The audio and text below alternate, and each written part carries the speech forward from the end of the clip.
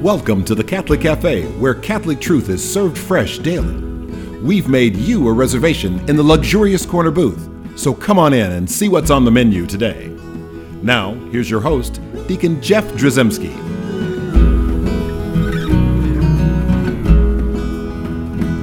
Greetings and welcome to the Catholic Cafe. I'm Deacon Jeff, sitting in the luxurious corner booth of the Catholic Cafe. And I am sitting here, sorry, because I'm so sad. We're missing Thomas P. Dorian. I'm very sad, too. Yeah, but you're happy to be Ziggy Rodriguez. I'm happy to be me and here. So we're here. So we look forward to Tom returning. But I tell you what, we're wrapping up the Luminous Mysteries. Yes. And the Mysteries of Light. And so I love doing these series, and we will soon do more series on the mysteries. We're going to finish out the Rosary at some point. Yeah. And so we'll get back on the next set of mysteries. But this Luminous Mystery journey has been great. Oh, yeah. And I hope that what we're doing here is something that helps good, ordinary Catholic folk, be able to, the devotions, the prayers, our participation in the things that we do as Catholics, allowing it to be deeper and more profound and more experiential and more related to Jesus Christ. So that you can actually step into the mystery. Yes. As you're praying the Rosary and you're praying the 5 mysteries for that day, we're trying to offer more than just reflections.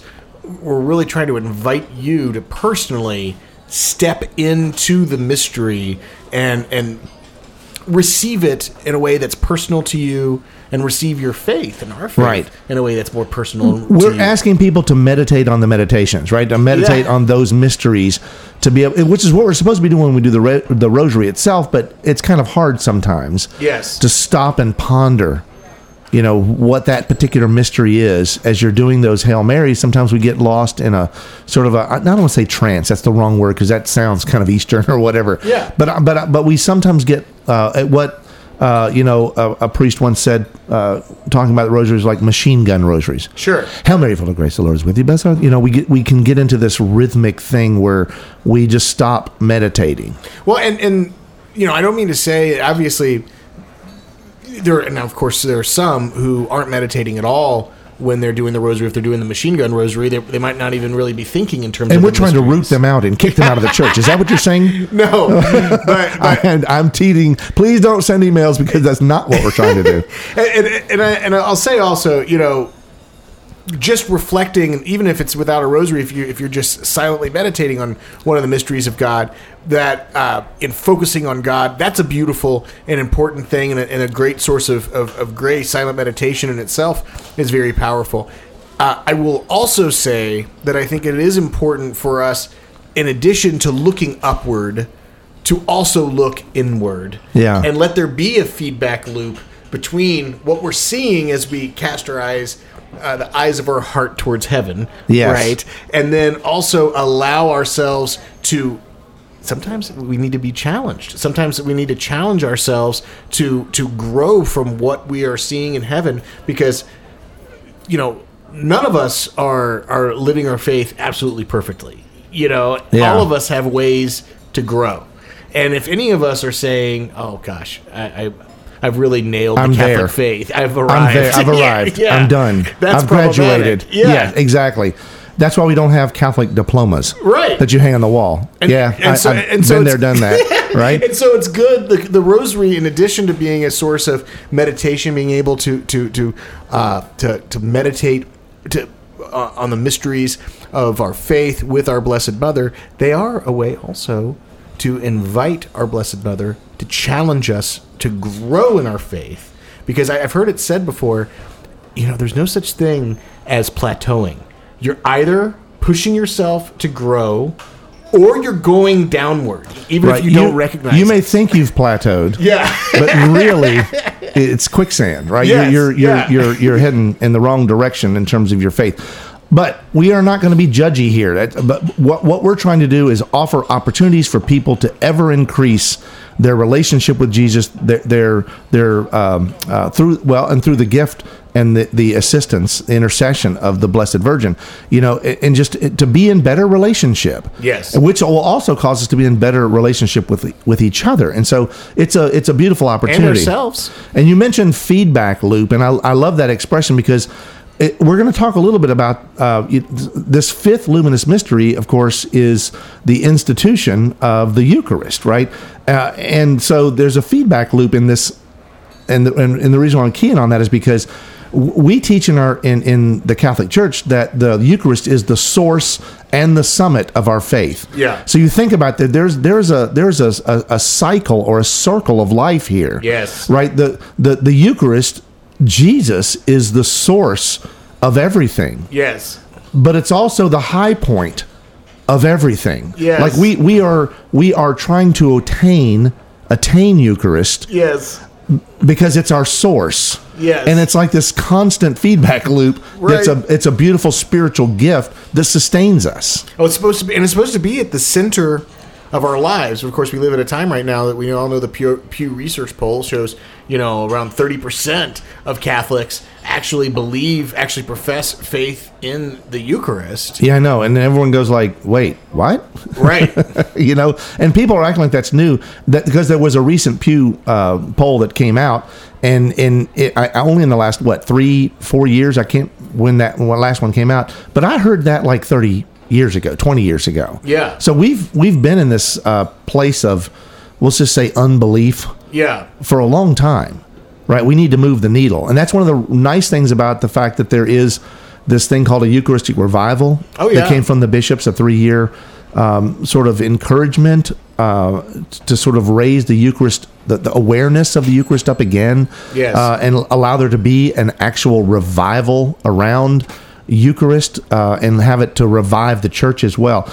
So it being the center of our lives, it sort of speaks to me then, like we always have a fruit that we seek, and when we're doing one of these meditations, and our fruit here is to live Eucharistically. Yes. And we don't often stop and think about that and say what that might look like, and essentially how we actually place the Eucharist at the center of our lives. Right. So that's what we're going to endeavor to do and try to help people in that process. And let's just start with where you might think we would start, and start in sort of in Scripture. Because there's some scriptural passages that we say them at Mass, right? All the time, and also each episode that we've been doing with the Rosary, since we're not leading folks in a Rosary, we typically read a scripture relevant to that mystery, and we invite the audience to reflect upon that fruit. So in this case, living Eucharistically, we invite them to reflect upon that as they listen to the passage. But actually, we're doing something a little bit different here today, aren't we? Yeah, we are doing something different. What are we doing different? Well, we're going to do 2 passages, right? Well, we're going to do more than one. Yes, yes, we are. But we're going to start with this. This is what we hear at Mass all the time, or pieces of it, and it's from Matthew chapter 26, verses 26 through 30, and it's essentially the Last Supper, right? So it starts at verse 26 of chapter 26 of Matthew. While they were eating, Jesus took bread, said the blessing, broke it, and giving it to his disciples, said, "Take and eat. This is my body." Then he took a cup, gave thanks, and gave it to them, saying, "Drink from it, all of you, for this is my blood of the covenant, which will be shed on behalf of many for the forgiveness of sins. I tell you, from now on I shall not drink this fruit of the vine until the day when I drink it with you new in the kingdom of my Father." Then, after singing a hymn, they went out to the Mount of Olives. Well, and I mean, we know where things lead from there, right? I mean, from there, he goes out to the Garden of Gethsemane. From there, Christ had his agony in the garden, was arrested, later scourged and crucified. So this is my body. This is my blood of the covenant, which will be shed on behalf of many for the forgiveness of sins. Jesus does not just give us the Eucharist. He lays down his life to give us the Eucharist. And what's beautiful about that is I don't know if everyone has seen Mel Gibson's Passion of the Christ movie, But during the parts where he is presenting that Last Supper, as he's saying those words, they cut to scenes of him being nailed to the cross, of being raised up, and it's a very vivid. Now it's extremely vivid. I don't have to give any warnings about how gory the movie is or whatever. I think it's a beautiful, beautiful movie, but obviously some people need to be concerned about having your 5-year-old. Getting popcorn and watching Passion of Christ, maybe something you might not want to do. But the point is, it's a very vivid, it helps you to see. Every time I read Matthew, when I read that gospel, when I hear it at Mass, I picture what Mel Gibson showed us. Well, and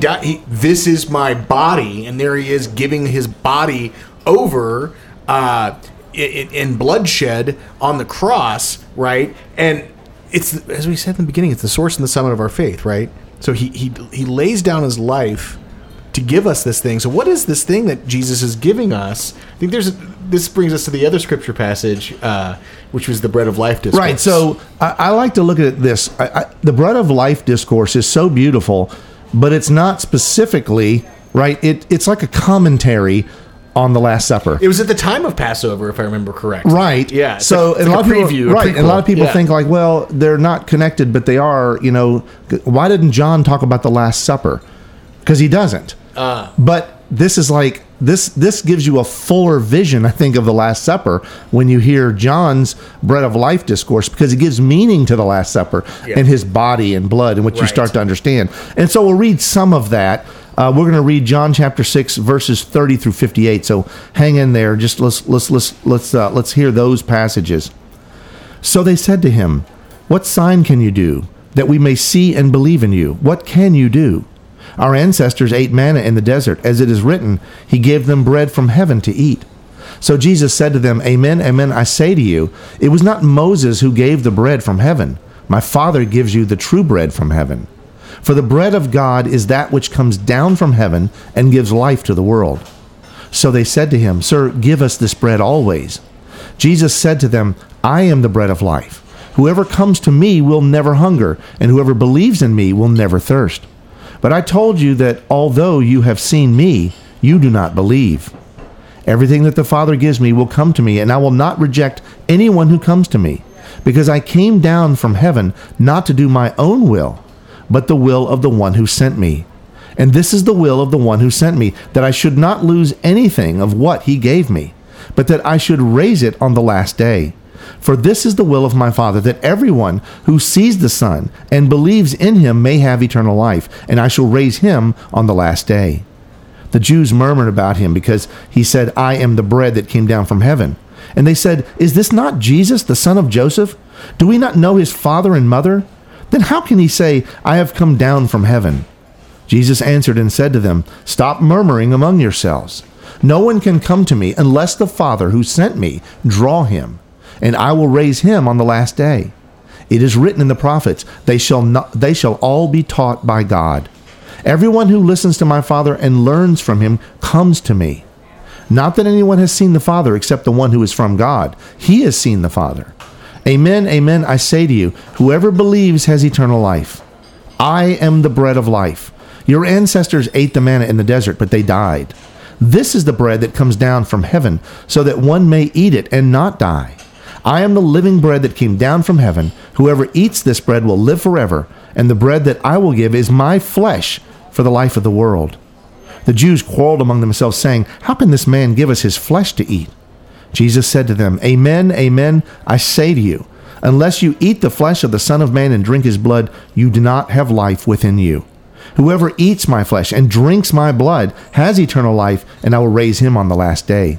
For my flesh is true food, and my blood is true drink. Whoever eats my flesh and drinks my blood remains in me, and I in him. Just as the living Father sent me, and I have life because of the Father, so also the one who feeds on me will have life because of me. This is the bread that came down from heaven. Unlike your ancestors who ate and still died, whoever eats this bread will live forever." Now, when I hear this, always, I put emphasis on certain words that are not necessarily there. Sure. Because I imagine Jesus, like when he's saying, this is the bread that came down from heaven, I imagine he's thumping his own chest. Not in a prideful way. Right. But he's pointing at himself saying, this, right here, I am the bread of life. Right? There's no mistaking what Jesus is trying to say here. And you could imagine that the apostles who were with him at the Last Supper were also with him here at the Bread of Life discourse. When that Last Supper happened, I imagine they were like, oh my goodness, I just realized what you're doing. You're instituting something here, and it's a big deal. It's not like we're saying, hey, the menu is going to be spaghetti and meatballs. Right. You know, it's not a menu item that we're having, this bread and this wine. This bread and this wine are something different. Right. My body and blood. They're being transformed before your very eyes. Right. Right? And then you're going to receive, and you're going to be nourished, and it's going to sustain you. And that's why this Eucharist is the source and the summit of our faith. Well, and I think in addition to being the source and summit of our faith, if we're going to going back to the fruit that we talked about, living Eucharistically, right? I think we should pray for the grace to also allow the Eucharist to be the source and summit of our understanding. And what I mean is, it has to be the source and summit of how we see ourselves and understand ourselves, our self-identity, in addition to our relationships with God and one another. I can give you an example of what I mean by that. Like, for many years, I struggled with self-image issues. Yeah. I really did. I had some self-esteem issues that predated me receiving Christ, and I found it hard to allow myself to be loved and loved by God. That's just me being honest. And you know what? Thank you for the honesty. And I guarantee that you're speaking to me, and you're speaking to a lot of people who can look in their lives, and some of them may still be there. Sure. Right now, well, it's not uncommon to have these issues about what your self-worth and who you are, and something to be loved. Well, and it's funny because in this case, the healing of that was a long process, I'll say that. But something that was really key to my healing was actually the Eucharist. And specifically, one time I was at Mass. Did you know we were going to do this show many years later? But I was at Mass, and it was on a day when I was really struggling with these self-image issues. And when I received communion, and what I heard God say to me in my heart was, do you think that I want you to see yourself apart from the Eucharist? Yeah, see that's an eye-opening question. I imagine when you received that in prayer, that you were like, "Oh." Right. Well, so later, as I was reflecting on it, I remembered Thomas Dubay. He had a book where he said that Christians were not called to introspection, we're called to self-knowledge. And what he meant is, we're not supposed to stare at our mess and try to make sense of the mess. We're supposed to look at the mess and be honest about it, but look at it against the backdrop of God's mercy that covers that mess. That completes the story. Right. And that's what is actually happening when we receive the Eucharist. Like, we're supposed to go into the Mass. There's a reason that we're saying, Lord have mercy, that we're giving the Confiteor, we're confessing our sins. It's because this is a sacrificial, in the same way that the ancient Jews ate the lamb that was sacrificed for the remission of their sins. That's what we are doing. The lamb is Jesus Christ, and we are able to take our mess in a state of grace. Yes.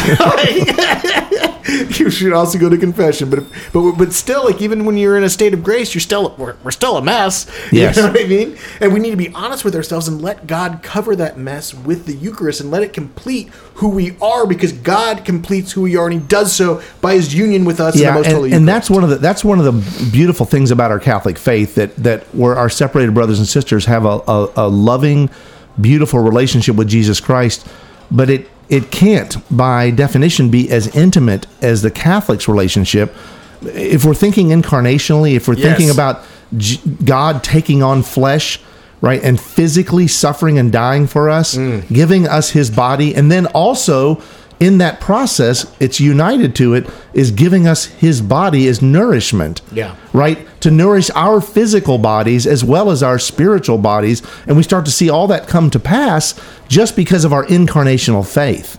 Right? Which I think in other religious experiences that are not Catholic, you don't fully understand what incarnational is until you realize the gift of the Eucharist. Right. When Jesus said, I'll be with you until the end of time. Right. Like, he is with us in the Eucharist. Otherwise, you have to call him a liar. Because he just left. Right. He ascends into heaven. Right. I'll be with you to the close of the age. The jetpack fires off and he goes. Right. It's like, well, wait, where did he go? Right. But he's here. He's here every single time we have Mass. And the same Jesus who said, I came down from heaven not to do my own will, but the will of the one who sent me, that same Jesus desires to unite with us and incarnate himself in us and do the will of the one who sent me, him, our Heavenly Father, in us. Yeah. And all of us are called to that. So, I mean, not only should it affect how we see ourselves, but how we should see all of our relationships, every human person, regardless of whether or not they happen to currently be in communion with the church, they're called to it. God desires that all of us are called to holiness. He desires that we be one as the Father, as Jesus and the Father are one. Yeah. It's the Eucharist that brings that about. Amen. And you know what? So when it comes to Eucharist, it comes to this mystery of the Rosary, we need to have like a childlike faith. We need to be like children. So often in scriptures, Jesus calls us to be childlike. Yes. St. Paul says, don't be childish. Yes. But Jesus says to be like a child, to come, to him like a child. And what are children? They believe, they have faith. You tell them Santa Claus exists. Yeah. Right now I'm talking about Santa Claus and not about Jesus. It's not the same thing. But my point is, they will believe things, right, because they have the faith of a child. Right. But so if we start, early with these kids, but then also we remind ourselves what it was to be a child, to have a childlike faith when it comes to those things that matter, not Santa Claus, but Jesus Christ. We need to have that faith in Eucharist and wonder too. Oh, the wonder and awe. Wonder. Yeah. Yes. Now, we didn't read this passage, but I do want to mention one thing when it comes to having the faith of a child and believing in the Eucharist, believing that Jesus is truly present, body, blood, soul, and divinity. It's not a cookie. It's not a wheat wafer. It's not a whatever you want to. It's not. It's not a symbol. It's not. It's a sign, but in the sense, it is true food and true drink, as Jesus tells us here in this Bread of Life discourse. But there's something that happens in here. We didn't get the whole picture. So, like back in the part where he said, I've come to do my Father's will. This is the will of the one who sent me. And he basically says, and I'll paraphrase a little bit, not to lose anyone who came to me. That's the Father's will. The Father's will is that you not be lost. If you come to Jesus, he's not going to let you go away. Now, what happens after verse 59, which we finished, when we go to verse 60, many of his disciples, when they heard it, said, this is a hard saying, who can listen to it? But Jesus, knowing in himself that he goes on and on and on and reiterates and says it over and over again, right? And talks about, there are some of you that do not believe. Jesus knew from the first, and he talks about Judas and those things are going on. But then he says in verse 66, this is probably the most profound passage in the Bible to me. Oh, sure. Like eye-opening. And it's after this, so after this teaching, many of his disciples drew back and no longer walked with him. Yeah. Now stop and think about that for a second. Jesus just told us about 30 verses earlier that he came to do the will of his Father, and his Father said, hey, son, don't lose anybody that comes to you. Yeah. It is my will that you receive everyone. So Jesus teaches them. And so he says this body and blood thing, unless you eat the flesh of the Son of Man, unless you eat my flesh and drink my blood, you have no life within you. Yeah. People that couldn't handle that left of their own accord. So think about it like this. If Jesus was just speaking symbolically about eating, like he would have said, where are y'all going? Right. Come back. I'm just saying you have to eat in my words. You have to you have to drink in what I'm teaching you here. Right. Right. He would have said, he would have corrected. The Lord of life would not have let people go based on a misunderstanding, because he knows their hearts. Right. If they're confused and he really meant it symbolically, then he would have called them back and explained them, you knuckleheads, what I'm trying to say. He doesn't. He lets them leave of their own accord. Right. Because they reject the very teaching that he's laying out for them over and over and over. Like 4 times he says, my flesh is true food and my blood is true drink. Right. which means he doesn't mean it symbolically. And if he means it's really actually his flesh and blood that you have to consume, which is why the Catholics have this understanding of Eucharist that other people don't have. Well, and those folks didn't have the eyes to see and the ears to hear, right? But for those of us who do, if you have faith in the Eucharist, if you have a childlike faith especially, ask you also to pray for a childlike hope in the Eucharist. The power of the hope and the power of the Eucharist to heal us, to heal others, to heal families, to heal communities, to heal the church, to heal the entire world. And also a childlike love of the Eucharist, to be devoted to it, to seek it as the ordinary nourishment of your soul, to seek it at every opportunity in adoration and all the ways that Jesus comes to us to hear what the church is saying, that this is the source and the summit of our faith, and to make the choice to order our lives around that sacrament. Amen. So this childlike hope, right? The power of the Eucharist, hope in the power of the Eucharist, healed. It's really a childlike hope in Jesus Christ. Yeah. Right? Placing our hope in Jesus. Eucharist is Jesus. Jesus is Eucharist. Right? It's the fulfillment of prophecy. These passages reveal what God has always intended and why we as Catholics see this Eucharist, Jesus, as the source and summit of our faith. I mean, and we could do an entire a podcast could do an entire podcast on just the Eucharist, where every episode is a new thing about what makes the Eucharist special. You're never going to run out of things because it's one of the deepest, most profound mysteries of our faith. Amen. And so let the next time that you pray this fifth luminous mystery, the institution of the Eucharist, may you at the end of that little decade have a hunger for Jesus, have a hunger for the hope, and have a hunger for the healing that comes only through Jesus. And so we ask the Blessed Virgin in a Rosarian way to intercede on our behalf as we pray, and we ask her, Hail Mary, full of grace, the Lord is with thee. Blessed art thou among women, and blessed is the fruit of thy womb, Jesus. Holy Mary, Mother of God, pray for us sinners, now and at the hour of our death. Amen. Thanks for listening to the Catholic Cafe. If you'd like to contact Deacon Jeff, send him an email at deaconjeff@thecatholiccafe.com. Visit us on the web at thecatholiccafe.com. You can also find us on iTunes or follow us on Facebook and Twitter. The Catholic Cafe is brought to you by the Order of Malta Federal Association. Join us again at the Catholic Cafe, serving up salvation one cup of coffee at a time.